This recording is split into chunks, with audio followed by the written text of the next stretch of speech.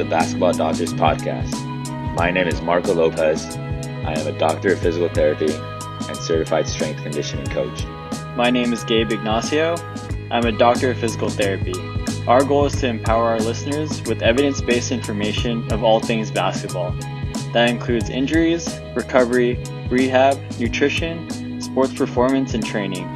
We will be interviewing key influencers to help you become a more well-rounded athlete at any skill level.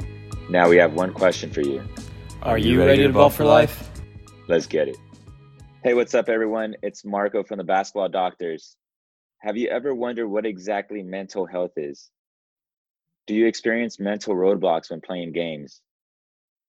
Today, we have a huge episode with the SportsPsychMDs. They have a huge podcast and they have a mental health practice here in Los Angeles, California. Thank you guys for taking the time to come on our podcast. Can you tell us a little bit about yourselves? Thank you for having us. Yeah, thanks for having us, man. My name is Dr. Armin. I'm Armin Hose. I've been living in Los Angeles now for about 6 years. I grew up in Washington, D.C., in that area, and been a sports fan my whole life. I played football, basketball, ran track pretty much through high school. As we were talking about earlier, I always had a really deep appreciation for sports just because of the values that it taught me, the values of hard work, the values of, working together with others to achieve a greater good, the value of not just hard work, but dedication, to a craft, dedication to a group of other people, to like a hierarchy and a structure. And, after high school, I ended up attending the Air Force Academy, military academy. And, as an athlete in sports, they really got me through tough times, like in basic training, tough times, like, throughout my military career, like when I deployed, to Iraq those are things that are just sort of like life lessons, the stuff you learn on the field, or on the court, on the floor. So when, I decided to attend medical school, another kind of like hurdle, another mountain to climb, right? Like it came back to those original principles of hard work, dedication, just kind of trying to get the best out of myself that really got me through. So in terms of my career, going into mental health, into psychiatry, out of medical school, I always sort of like wondered, could I somehow like turn this love and passion that I have for mental health and, for sort of like the medical practice of, what we now refer to as, mental fitness, mental resilience and all that stuff. How could I convert that passion and then, the passion I always had for sports and athletics into, how could I merge these two principles, right? These two worlds, and the principles that they share in common. And that's what kind of led me to even consider this notion of sports psychiatry. And it turns out that one of my good friends that I was in psychiatry training with, my residency with out here at UCLA, Tori Troggio, to my left. How you guys to your doing? right. It turns out that we, had similar passions, similar experiences growing up, in terms of, being young athletes and really like having a strong appreciation for sports, being huge sports fans, and also kind of like wanting to create a career in mental health that allowed us to take the things that we learned in medical school and in psychiatry to make the lives of athletes and, people with performance better. It's a passion that we both shared, and we had an opportunity opportunity to do this really pretty big presentation to our colleagues. It's called a Grand Rounds in residency. We got the chance to do this together 3 years ago. Yeah, and it gave us an opportunity to really kind of like think of what were those core principles that we shared in common, both in terms of how we practice mental health and as psychiatrists, and the principles that we could sort of develop as athletes, young athletes, and took into adulthood to help us through getting through stressful events in our lives and through different challenges that we had. And so we developed a presentation around that, really just what we believe we could bring to the sports community as psychiatrists. And through our research, we learned of a body of psychiatrists, an international body of psychiatrists that have actually been doing this for many years and kind of shaping a narrative around this. And had like a textbook actually that they had written. This is the International Society of Sports Psychiatrists. So we got connected to them, and we sort of are finding ways to get sponsorship through our membership there. And then of course now we've decided to deliver our message through this podcast, as you mentioned, the SportsPsychMDs, just because we feel like it's a way of reaching a wide audience, and we both love to talk, we both love to converse and, just explore ideas through conversation, and we felt like a podcast could be a good way of, like I said, delivering this message and maybe sparking dialogue among, the public, and Well, ideally, getting I guess athletes and people who love sports inspired. it's already paying off as we're sitting here talking to you.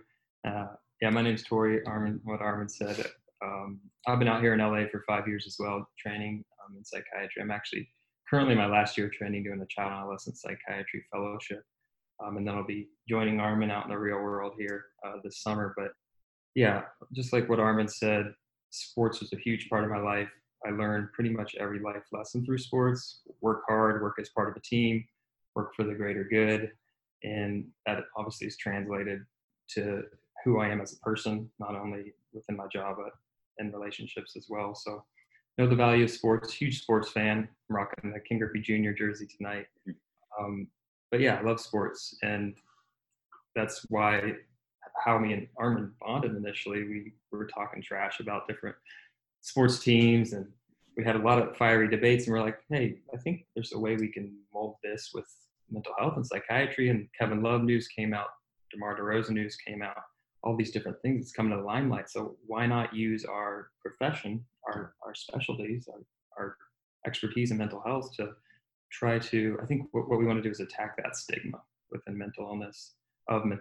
And there's no bigger place where that stigma exists than this macho masculine arena of sports. So that was that's where it all started, and now we're here. So thanks for having us, man. Yeah, and you'll probably notice if you listen to, like, if you get to the end of some of our episodes, is we always end it with, let's end the stigma and continue the conversation. And that mantra has just been something that we've really stuck by, and we hope resonates with every episode. And that's the message that we want to really deliver. No, I think that's huge. And talking about end the stigma, and I know you guys mentioned Kevin Love, DeMar DeRozan. Can you tell us what exactly is mental health? I know a lot of people talk about it, but don't really talk about it. So can you kind of give us, like, I know it's a huge topic. Can you kind of break it down for us, the people that don't know what mental health is? You just see it, I think it just came alive after Kevin Love. I feel like it just resurrected, and then DeMar DeRozan. Can you guys just break it down to us, like what exactly, like the common mental illnesses, disorders for us? So I guess when I think about mental health, so you think about mental health and physical health. we don't see those as two separate entities. There's huge overlap. Anything that affects your physical health will affect your mental health and vice versa. But when I think of mental health, I think of um, being able to function or being able to pursue whatever fulfills you without having your behaviors, emotions, or your thoughts get in the way, and without suffering, essentially, because a lot of times we are our own worst enemies, and our thoughts can get in the way, our negative emotions can get in our way, and certainly our behaviors can get us into trouble. So I think mental health can be, and I think in our minds, conceptualize something much greater than just like major depression disorder or a diagnosis of bipolar disorder. It's much more than that. Yeah. Yeah. And you know, one of the things we try to promote in this show is that, you know, mental health on the one hand can be looked at as like the absence of illness, right? Just, you know, or the treatment of illness, in the resolution of symptoms, and kind of bringing someone back to a baseline, you know, as, you know, Tori mentioned, maybe suffering. But another way to look at mental health is it's, you know, the pursuit of wellness, you know, pursuit of something, as we talked about before, greater, you know, than where you were originally, you know, where you started. And, you know, that's something that we believe can happen with a program that's dedicated to optimizing your mental health, or optimizing, like, you know, what we refer to as resilience. Resilience is huge when it comes to mental health. Yeah, definitely. What is resilience? How would you guys describe resilience in regards to mental health? Can you guys explain to that? Mm-hmm. Sure. I think the easiest way to explain is like that bounce back ability. So life is filled with stressors, and sports, you hit head on oftentimes with those stressors. So it's the ability to withstand those, and maybe that means you take an L, you drop a pass, you miss a dunk shot, you have an injury. Are you going to learn from those mistakes? Are you going to learn from that injury? And are you going to be able to bounce back and maybe get to a better place than where you were previously? So yeah, I think it can be boiled down as simple as that. I don't know what your thoughts are. Absolutely. I mean, that's, I would say, one really significant perspective on resilience. I think another perspective on resilience is resilience, like, in performance, you know, like in real time.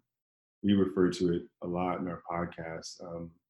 You know, this notion of kind of getting into this zone, you know, and being able to sort of like master the moment, right, in competition. And that just kind of comes, you know, sort of that Mamba mentality, right? That, you know, just like strong work ethic, dedication, but, you know, preparing the right way, of course, you know, and learning how to be in the moment, not allow distractions, you know, to kind of take your ability to kind of seize the moment from you.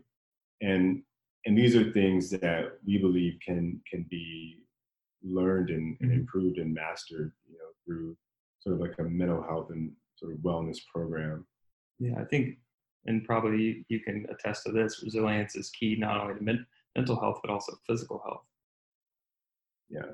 Yeah, it all works together. And it's like Armin said, that's something that could be fostered. Not everyone comes out of the womb with resilience. No, I think it's huge. I love the whole point of like physical and mental health are just combined together and have to go hand by hand.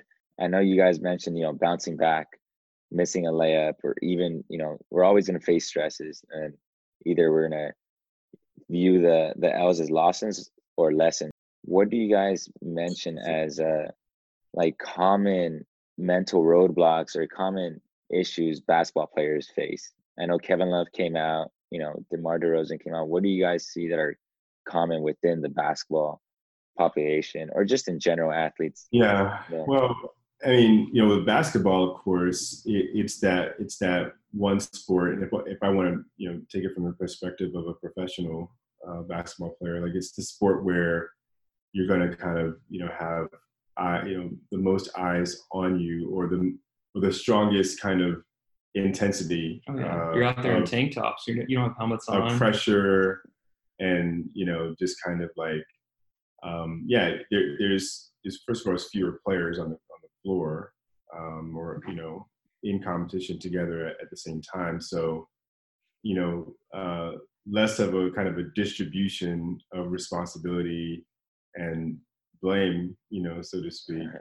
And then, like Tori said, I mean, your uniform is completely different. Like, you're completely exposed. You're out there, like, these are huge indoor stadiums, so the noise is just really kind of packed in. It just gets, it's a really intense atmosphere. I don't know if you've never been to like one of these games, how it can get, especially the playoff, atmosphere. It's intense. At the free throw line. Yeah.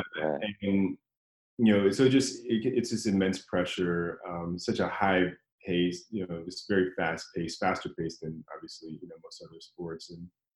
And so little room for error. And I think basketball, more than anything else, is all about momentum and, obviously, these runs. Mm-hmm. And I think that one of the biggest things you have to be able to master in a game like that is this notion of just, you mentioned bounce back ability, right? But just being able to sort of just like, you miss a shot, you have to just, leave it in the past and move on, because basketball is a lot about balance in terms of your performance. It's about just sort of kind of trying to stay even keel. This is what we talked about with Steph Curry. And one of the reasons why he's such a great shooter is because, he doesn't get too high, too low. You've heard these things before. He relies on that muscle memory. Mm-hmm. And he generates a lot of momentum, and he's kind of running around the floor, and he puts all this together. But if he were to always be worried about missing the shot that he just took, it's going to be really hard for him to stay in the moment. Mm-hmm. So we think that, just that mental flexibility is a really key ingredient for a basketball player. And if you zoom out from the individual, I think that one of the beautiful parts or beautiful things about basketball is it's like the ultimate team sport. You have 5 guys out there, especially now in the NBA where it's almost positionless. You have 5 guys out there, usually from 5 totally different backgrounds. You got people from all over the world, all over the globe. You got individuals here in the States that a lot of them come from a background of trauma. Dr. William Parham, who's actually the director of the mental health program for the National Basketball Players Association, he calls it invisible tattoos. So you're dealing with a lot of these individuals who come from these different backgrounds with their own issues, and now they're all together on this big stage trying to work together for the greater good, and everyone has their own personalities, their own baggage, and how does that work together to get a win, to win a championship? And that's the most fascinating part about basketball, because no one would have guessed Kevin Love would have an anxiety disorder, a panic attacks, until that happened during the game. I remember, if I remember correctly, he got a lot of flack from teammates who thought he was like leaving at halftime of the game and giving up on them, but he was struggling with a legitimate mental illness at the time. So there's so many different ways we can kind of think about this. And another thing that comes to mind too with basketball, and there are some other sports like this, like hockey comes to mind, a couple others, but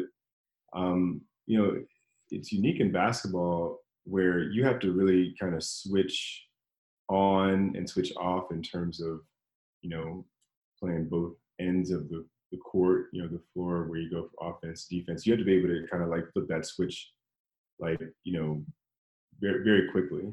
And if you miss a shot, you can't sulk. You have to, and so you really, the mental flexibility, again, it really comes down to having that in that type of scenario, but also I think just really understanding that with just hard work, you can really impact the game just with just that work ethic. You can really impact the game in basketball in a way that you can't in like a game like football or baseball, for example, because you can always just intensify your level of playing defensive end, and that's going to have a direct, reciprocal relationship with, how the offensive end is going to go. There's only so much a wide receiver in the NFL can do unless he's getting the ball thrown to him. Right. So an individual player can really dictate things just by switching up the tempo, his level of Well, intensity. yeah, you saw us a few years ago when Andre Iguodala won the Finals MVP. It's not like he was going out there scoring 30 a game. He was playing defense, offense, everything. Yeah, and when Kawhi won, his MVP against LeBron back in 2014 in that final series, that's what it was. I mean, that's why he was awarded that championship, or excuse me, that award, that MVP award, because I mean, statistically speaking, his numbers didn't jump out at you, as far as the points and all that. But when you look at just the impact that he had defensively and how he kind of neutralized LeBron a little bit, it was the game changing. And that's when the ego gets in the way for a lot of these guys, because how many guys want to do things that don't show up in the box score in order to win? Everyone wants that highlight dunk, that game-winning shot. Everyone wants a chance to hit that game winner. You saw in the NBA All-Star game recently, which was fun, by the way. Yeah. I want to touch back a little bit more on the mental flexibility that you guys mentioned. I know, for example, myself, when I would play, I was more of a 3-point specialist. I was a shooter, but if I missed my first shot, it stays in my head. I'm like, damn, why did I miss it? And that sets the tone. But if I make my first shot, I'm like, I'm not going to miss. Can you talk about that a little bit? I know I read a lot about Kobe, and I think there was this famous quote that Kawhi actually mentioned. He was like, Kobe actually told him, was like, how many shots have you taken? The most shots you've taken in a game. And then Kawhi said 19. And then Kobe said, I think like 47 or something. And he was like, you got to keep on shooting, and the whole thing's like, shooters shoot, you keep on shooting. But tell us, because I know a lot of players, high school players, athletes, they're afraid to take the shot because they might think they're going to miss, or they're afraid to take the shot because, their teammates might think they're a ball hog, or, and the whole mental flexibility, they miss one shot and then they start getting mad, and you'll see them running down. Defensively, they did a horrible job because they're still thinking about that previous play. Can you touch on some things they could work on, or what do you kind of recommend, or what's the whole process behind that? Yeah, and I think it all starts with before the game starts, with that practice, that preparation. Yeah.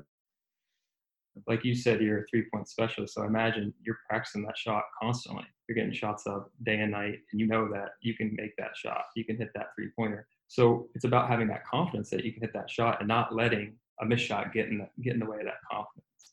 And you mentioned like what you were talking about is momentum. Once you hit that first shot, you're creating that momentum.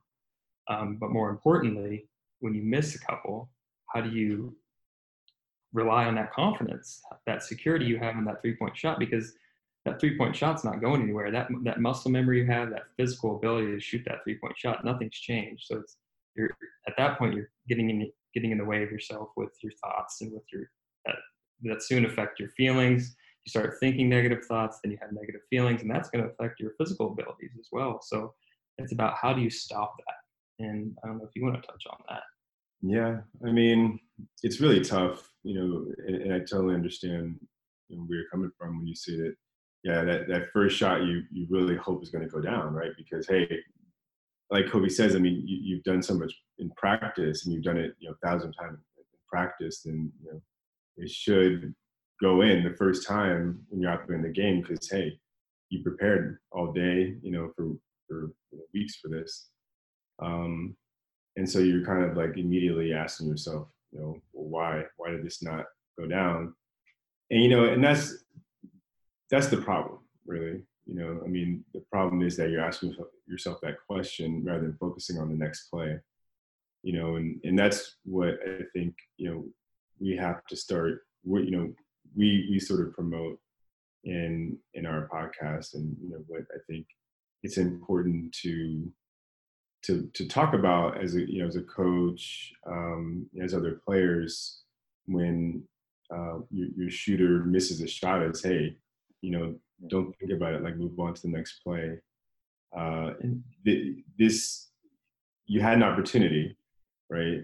And it was a missed opportunity, but just there's going to be other opportunities throughout the game. I think for just that individual who misses that shot, like you said, you start off the game, you miss a shot. I think just taking a reset, taking a pause, and it's all about being mindful, having mindfulness. Yeah. So mindfulness means just taking a step back, just taking kind of stock of what's going on, observing the moment. You're completely in the moment. You're focusing on what you're doing at that time.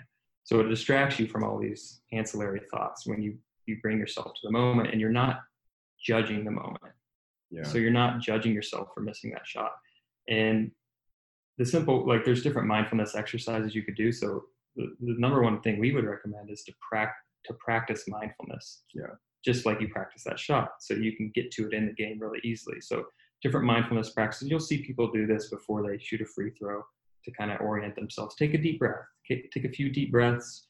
Maybe do a grounding exercise where, and you're not necessarily going to do this in the game, but you can do it as part of a practice. Name 5 things you can see.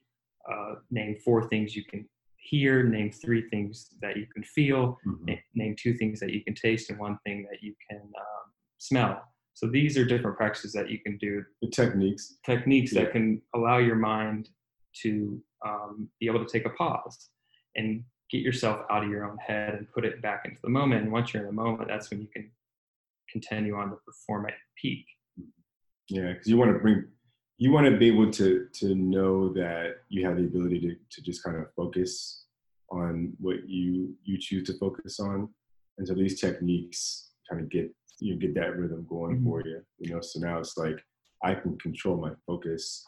And, I think that just kind of gives you a little bit of internal confidence, that you can now kind of seize the moment, kind of recenter yourself. Yeah, because the goal is ultimately, once you start having these thoughts, to stop yourself and then get back in that flow state, get that momentum going where you don't even have to think about it. Your body's just acting and reacting based off all the preparation you put in. Other techniques that we always preach are gratitude, taking a moment to be grateful. Hey, I'm out here playing basketball. If I'm in the NBA, I'm making a lot of money to play basketball. And honestly, we can't emphasize enough like the importance of reinforcement, and just really every day, challenging yourself to practice these things, to be in the moment, to stay prepared,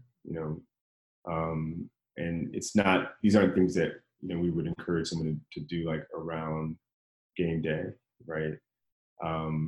Or in the days leading up to the game. Like it's an everyday thing. When you're doing it every day and you develop that sort of rhythm, that pace, that dedication, and commitment, that's when it really starts to come together. And for those that kind of have this mindset that you can just kind of get into rhythm, just kind of out of the clear blue sky, with no preparation, you're always going to be disappointed. I think when you really look at the greats, the LeBrons of the world, the Stephs. He's partnering with that Calm app right now. Yeah, so LeBron's on mindfulness. I mean, when you look at those guys, like they bring it every night. Every time they step on the floor, they're giving it to you, and it's because that's their mindset. It's not like just when the TV, when it's a televised game, not when it's just like a home game and around my family and friends. It's like whether road game, day, night, weekend, it doesn't really matter. Like they're always going to be trying to play at their best. Maybe not on the defensive end. Well, that's but it's, and we didn't actually. I don't think we gave enough time to this notion of gratitude, because I think gratitude really is the special sauce. Mindfulness is great, and I think you can practice it and you can be at it, and I think it can definitely buy you a lot in terms of being able to focus your energy and your skill set. Control your thoughts. But I think that what gratitude is going to do when you master that, that ability to just sort of like appreciate even having the opportunity, right? That is what provides the balance. And that's what also provides the ability to maintain that positivity even when you're in a slump, right? Even when like things are not going right. It's not just you missed one shot, but you missed several shots. Now it's like, okay, you might even hear boos from the fans, your teammates aren't passing the ball anymore. The coach may bench you, like at that point, there's no external rewards, right? There's no positive reinforcement coming from elsewhere. It has to come from within. Yeah, that's the ultimate goal, and it's as simple as if you have a positive outlook, yep, you're grateful. You're going to think, oh, this next shot's more likely to go in. Then vice versa, you have a negative outlook, you're like, oh, I'm not going to make this next shot, so you're less likely to shoot it. And like Kobe Bryant said, I mean, what's the other saying? You miss 100% of the shots you don't take. That you don't take. Yeah. So that sense of gratitude, that positive outlook, is going to push you forward to continue to take the shot. Yeah, and we believe when you do these things, it's mindfulness practice, the reinforced, systematically dedicated, you practice the right way, prepare the right way, you do it with gratitude as kind of the cornerstone. We believe that this is kind of the pathway to resilience, to really building resilience. And mental flexibility is sort of like, a representation of resilience, on the court, in game. Nice. I like that, the point that you had, Armin, on regarding mental flexibility, resilience, and you guys touched about the topic on, I think, I don't know who said it, but you miss 100% of the shots that you don't take, right? And I know you guys mentioned gratitude and the whole like sensory awareness. What are some tips that you recommend people to, basketball players to do? I know you guys mentioned every day they got to start doing it. I know you mentioned gratitude, just awareness, just so they can start training their body, especially now that it's off season for a lot of high school athletes and for the college players that are listening, even maybe the NBA players that are listening, it's during their season. What are some key tips that you guys really want to have them do to kind of improve their mental toughness, not toughness, but preparation per se, improve their mindset? Yeah, I think I'll jump in. A couple, I guess the easiest one I've had success with the people I work with is deep breathing exercises. Obviously, that's going to be hard to do during a game, but I think it's great for just at home or during practice, just to be able to get in that mindset, because it's one of the few things you can do that actually affects your body directly. Like if you take, I don't know, 6 to 10 deep breaths, it actually slows your heart rate up to 10 beats. So it's easy. There's different exercises. You can do the 4-7-8, which is take a deep breath in for 4 seconds, hold it for 7, and out for 8 seconds. And you repeat that about 10 times. And I'll tell you, it puts you in a nice, relaxing mode. That's one of the quickest and easiest exercises. Different ones, like I mentioned, engage all senses all at once. I mentioned the 5 different senses, and you go down that. That's another grounding exercise. Progressive muscle relaxation, where you kind of systematically flex your biceps, different muscles, and then you just relax them. And you notice, because we hold a lot of our stress and anxiety and actual physical tension, muscle tension. So when you flex your muscles and then purposely relax them, you notice, wow, I was tense. So that's a different one. And as simple as is taking a walk and just observing everything you see. These are all moments where you're being mindful, you're grounding yourself, you're bringing yourself into the moment. And over time, you gain a sense of control over your thoughts, which is the easiest part, which then allows you to gain a sense of control over your emotions, which is difficult. And then that also helps with behaviors, because thoughts, feelings, and behaviors are all intertwined. And that's kind of where it starts. Yeah, and it also, I think one of the reasons why it does work is because like by the time we're a trained and conditioned athlete, like we're using our minds on such a high level, in competition and performance, that I think we lose focus on the appreciation for just where it all kind of starts, just like what the root of it all is, in terms of how we go from, just like using our bodies, to, as children, just kind of like feel around, and like learn our environments, when we're like literally like, babies, just using our environment, using our senses, our 5 basic senses, to kind of just like find our way and explore, and how that was like the beginning of shaping our mind, shaping our spatial awareness, shaping our understanding of like our bodies, our weight, the weight of our bodies, the strength, our strength, and how we developed a comfort level with our surroundings, right? It was just through our five basic senses. And that's where it all started, and I feel like that's what some of these techniques do for us, is it kind of takes us back to, like the beginning, when, we were kind of all just really starting this whole process of, becoming, an athlete, and, kind of gets us back to this safe place, this kind of like internal sanctuary, where we kind of have a certain sense of peace, certain sense of, just freedom, and stuff like that. I think that that's part of why, meditation can be so powerful. Yeah, meditation is like that, kind of taking mindfulness to the next level. So there's a lot of apps out right now.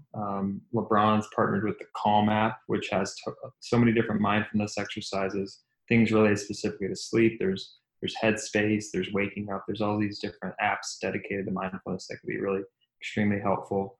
Armin mentioned earlier gratitude, gratefulness practices, as simple as like jotting down 5 things a day that you're grateful for, whether that's your spouse, the weather outside, your ability to walk.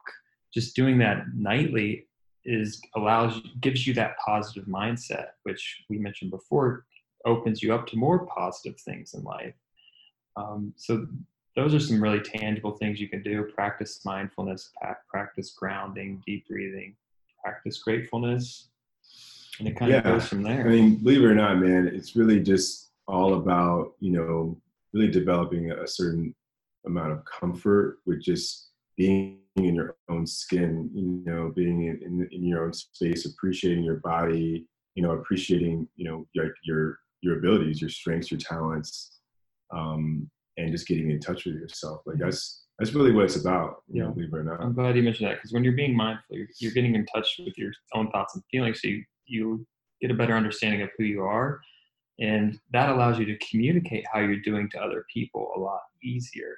So if you are someone like Kevin Love and you're struggling with a lot of anxiety, and you don't know what that is, if you don't have an outlet for it, it'll result in a panic attack. But if you have an outlet for it, it's not going to result in a panic attack. You'll get ahead of it before it becomes that. So the NBA is doing a great job, and it's going to trickle down into college. I know the NCAA is doing a great job as well. And it'll trickle down into high school and even before that, of having people that are educated on the staff and having players that are educated to know when to seek help. And I think it starts with gratitude and mindfulness, and eventually over time it builds from there. Absolutely.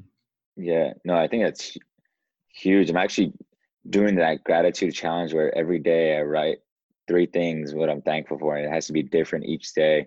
And it's kind of crazy how there's one day, I remember last week on Friday, didn't write anything, and then went to work, did my stuff, and I was like, man, I felt weird. And it was because I wasn't in that little routine, the gratitude routine.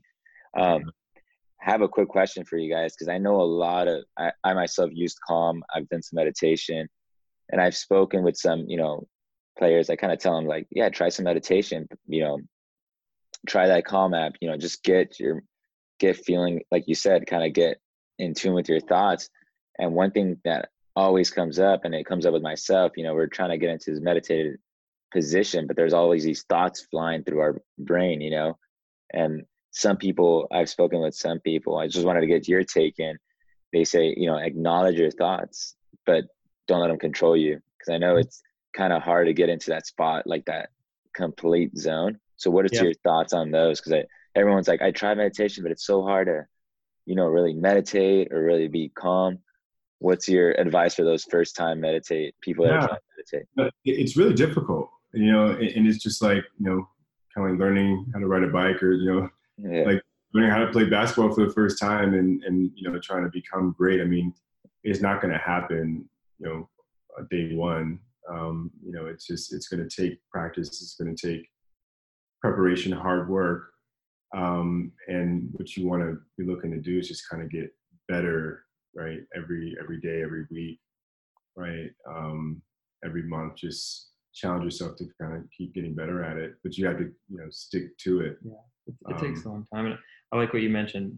You don't judge the thoughts. Yeah. You don't try to stop them. I think that's the most important that part. a lot of people like my brain's going to go completely blank and I'm not going to think. No, that's unrealistic.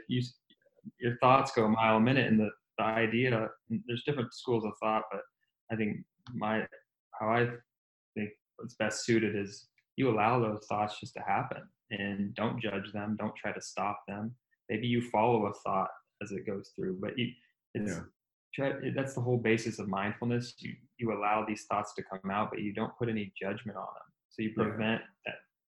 When you have a negative thought, that creates a negative emotion, and then that cycles over and reinforces that negative thought. So the idea is you have that thought, but you don't judge it, so you don't have that negative emotion, and then it loses fuel, and eventually over time you have more and more control over those thoughts.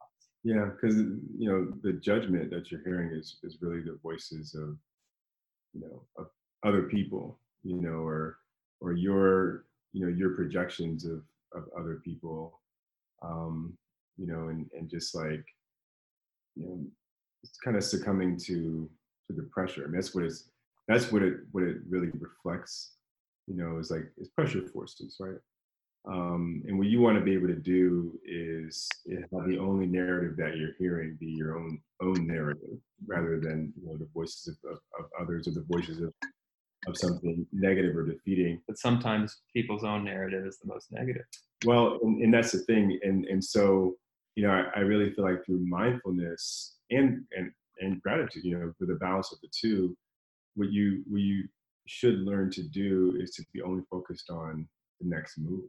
Not focused on what just happened, or what's going to happen a week from now, but the very next move, the very next play, right? Yeah. And when you can get to that point where you're just kind of keeping that type of focus and what you have to do in order to create the best outcome for that next play, in other words, making your next move your best move, then I think things can work out. Yeah, because at the end of the day, a thought is just a thought. It's the feelings that are painful and cause suffering, and it's the behaviors that get you in trouble. But a thought is just a thought. So if you're able to just have a thought and not judge it and not get a reaction out of it, then it'll stop there. Yeah. Damn, yeah, no, I like that. I think that's really going to help a lot of people in just meditating, because I feel like I myself I'm guilty on that. I tried it and then I stopped and I try it again, but I never stick with it. But I think this is good for everyone. It just, it's like playing a game. You got to get better at practicing. And I want to touch on this point. I think this is a fun little question before we kind of start wrapping it up. But I know you guys talk about focusing on the next move and the next play. So let's give you the scenario. You're a college basketball player. You guys are down 2 points. You get fouled. You're in the free throw line. There's only 2 seconds to go. You're an opposing team, road team. You're in, I think, I'd say one of the worst playing environments. I can't imagine playing against Duke, with their fans being a small arena screaming at you. That arena is great, man. So it's crazy, huh? I mean, I've never been, but it just looks amazing on TV. Everyone's just jumping up crazy. Those guys are just screaming for you to miss that shot. Now that you guys, have gone through your studies, are experts in your fields, let's just take it back. What would you say, let's say you guys are shooting that free throw. What would you do or say to yourself to kind of make those free throws? Because you practice those free throws. Let's say you're at 87%. You're not perfect, but there's 87% chance you're going to make it. What do you recommend for that player now that you guys, know everything about the whole mental approach, resilience? What are you going to do once you step into the free throw line? Are you going to do that muscle relaxation? I want to kind of see both of you guys' different take. What are the steps that you're going to take to make that free throw? So I think for me, like I mentioned before, you've already done what you're going to do at the free throw line in practice every day. Mm-hmm. So whatever your ritual is, you step up there, you take as many dribbles, maybe you take a nice deep breath. Maybe you have a little mantra you say to yourself, I got this, something positive, something to create that gratitude. You have to I mean, so first and foremost, you have to find a way to get to that point of focus where you're able to control what you're thinking about and you're not being influenced by all these other distractions, right? So this is, we talked about resilience. If you've really been practicing, these mental fitness exercises and routines, and you master these strategies, at this point now, you should be feeling like you've been here before, right? That this is not the first time you've been in this situation, because that's the kind of thing that is going to create some tension, right? If you've never had this type of experience before, you've never really practiced and prepared to be in this moment. And that means you could visualize it. We didn't touch on that, but visualizing yourself. And we do this as kids all the time, hitting that game-winning shot. 3, 2, 1. But you visualize that. You're at the free throw line. You got to make both these shots to win the game. You're at the Cameron Crazies are yelling at you. Maybe you've gone over this scenario in your head before, not the specific one, but being at the line when the pressure's on. You visualize this. Yeah. So like Armin said, you've been there before. Yeah, and that's the thing. Like, if you have practiced and have prepared, it is going to have, help you develop some confidence, right? And it's going to help you, kind of feel like you have something that you can immediately just kind of convert into, right? In that moment, it just becomes like automatic, right? It's not like something that you have to kind of think a whole lot about or prepare, a whole lot for. It's just like, all right, this is my routine. And once you've established routine,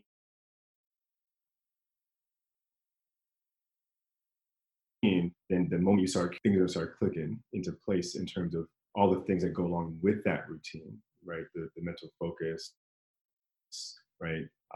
And again, if you've done it enough times, you develop that resilience, then it should kind of become, I think, like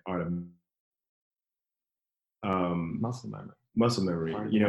Because it really has to happen. The outcome has to have sort of taken place in a sense before that moment, right?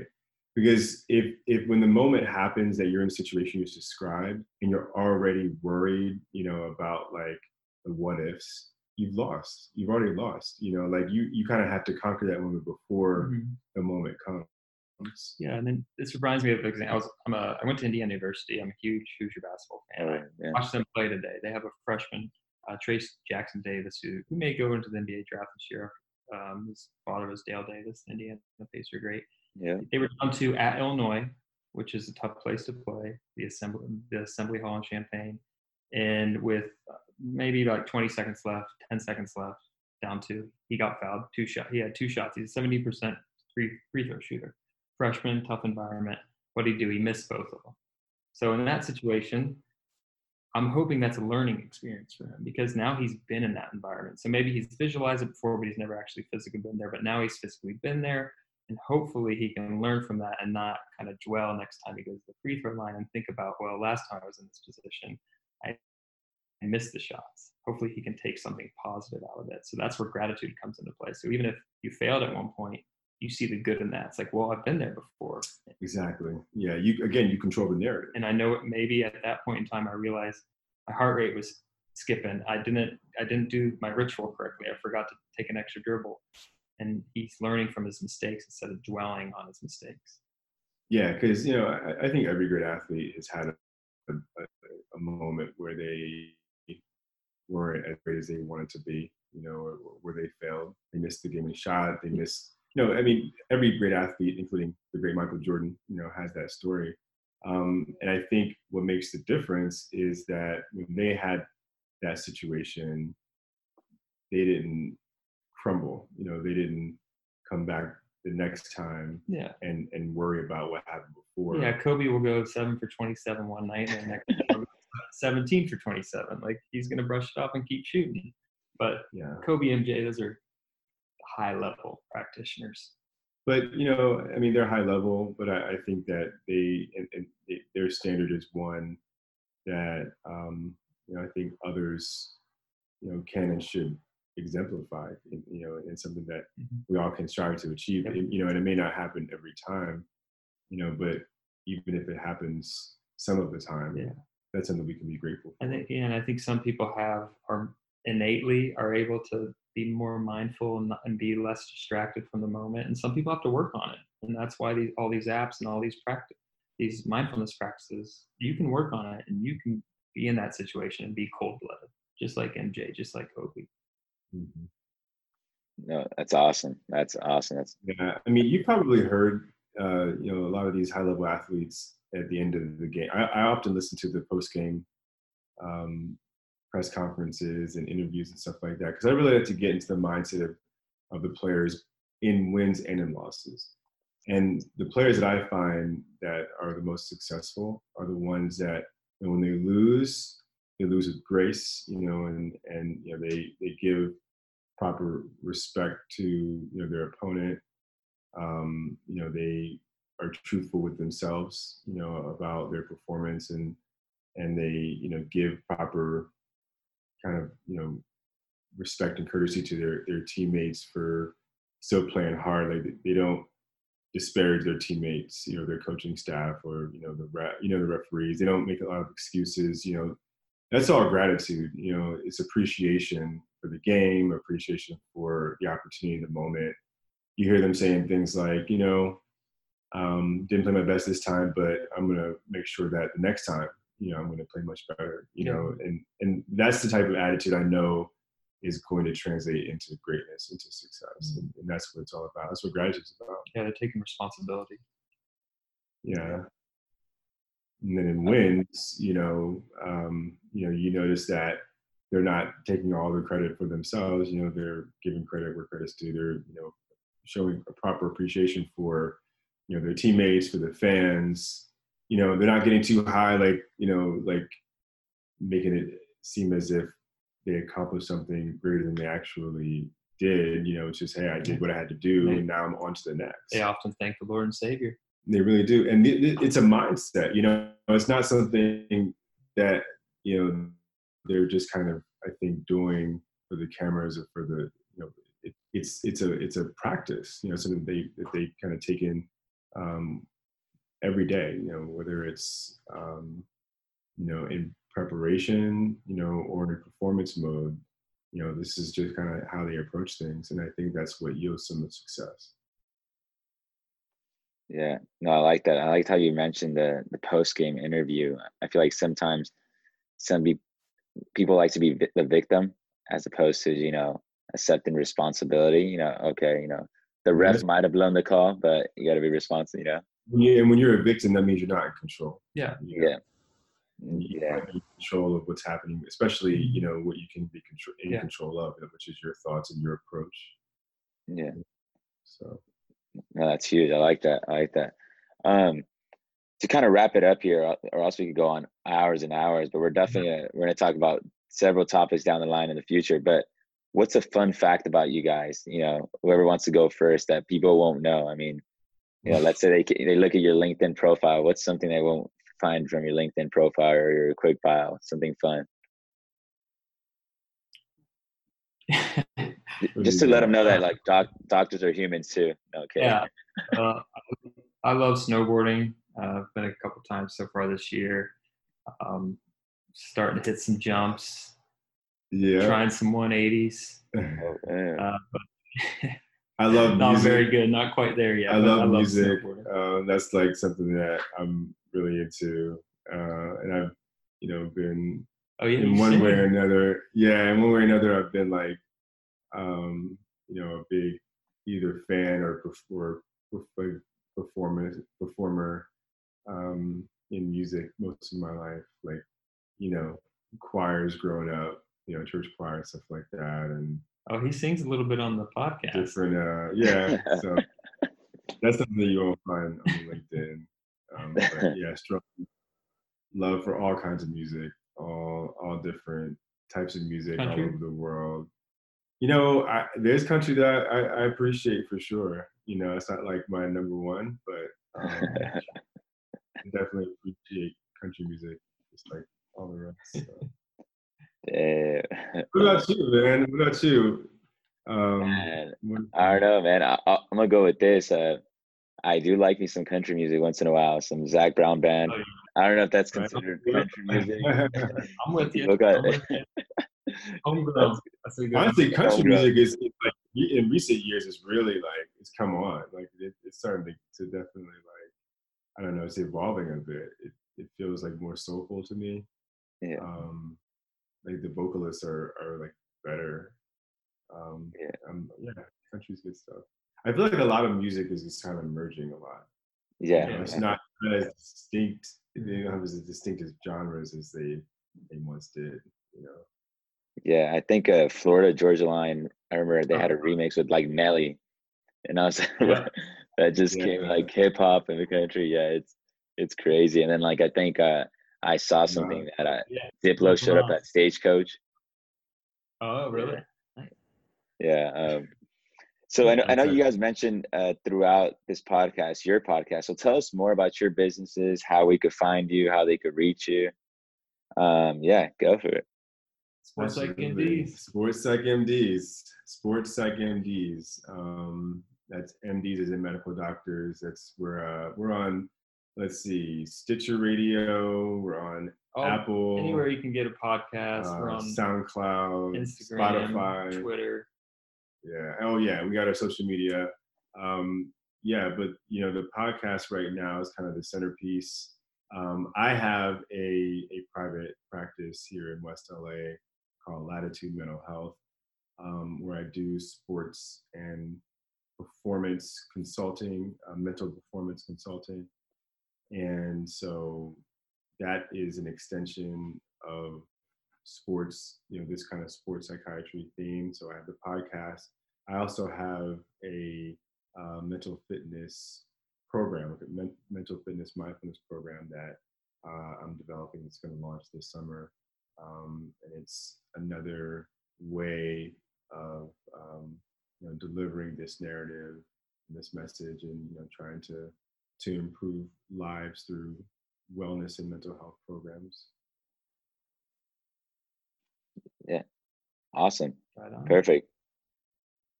Yeah, man. Thanks for having us. We've had a really good time. This has been fun. I really appreciate it. Yeah, it's been cool. Yeah, thank you guys for coming on. And then we'll include all this information in the media notes, so you could kind of, you know, get in contact if you guys want to seek some help, kind of learn more about mental health, and also just follow the podcast. It's SportsPsychMDs because it's kind of great little topic. So for everyone that's listening, also, you can also find our episodes on www.latitudementalhealth.com, so on my website.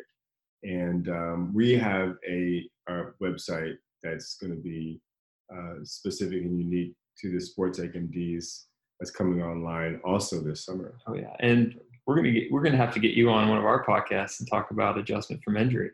Yeah. Oh man, love to, man. That'd be a good collaboration. Oh yeah. All right.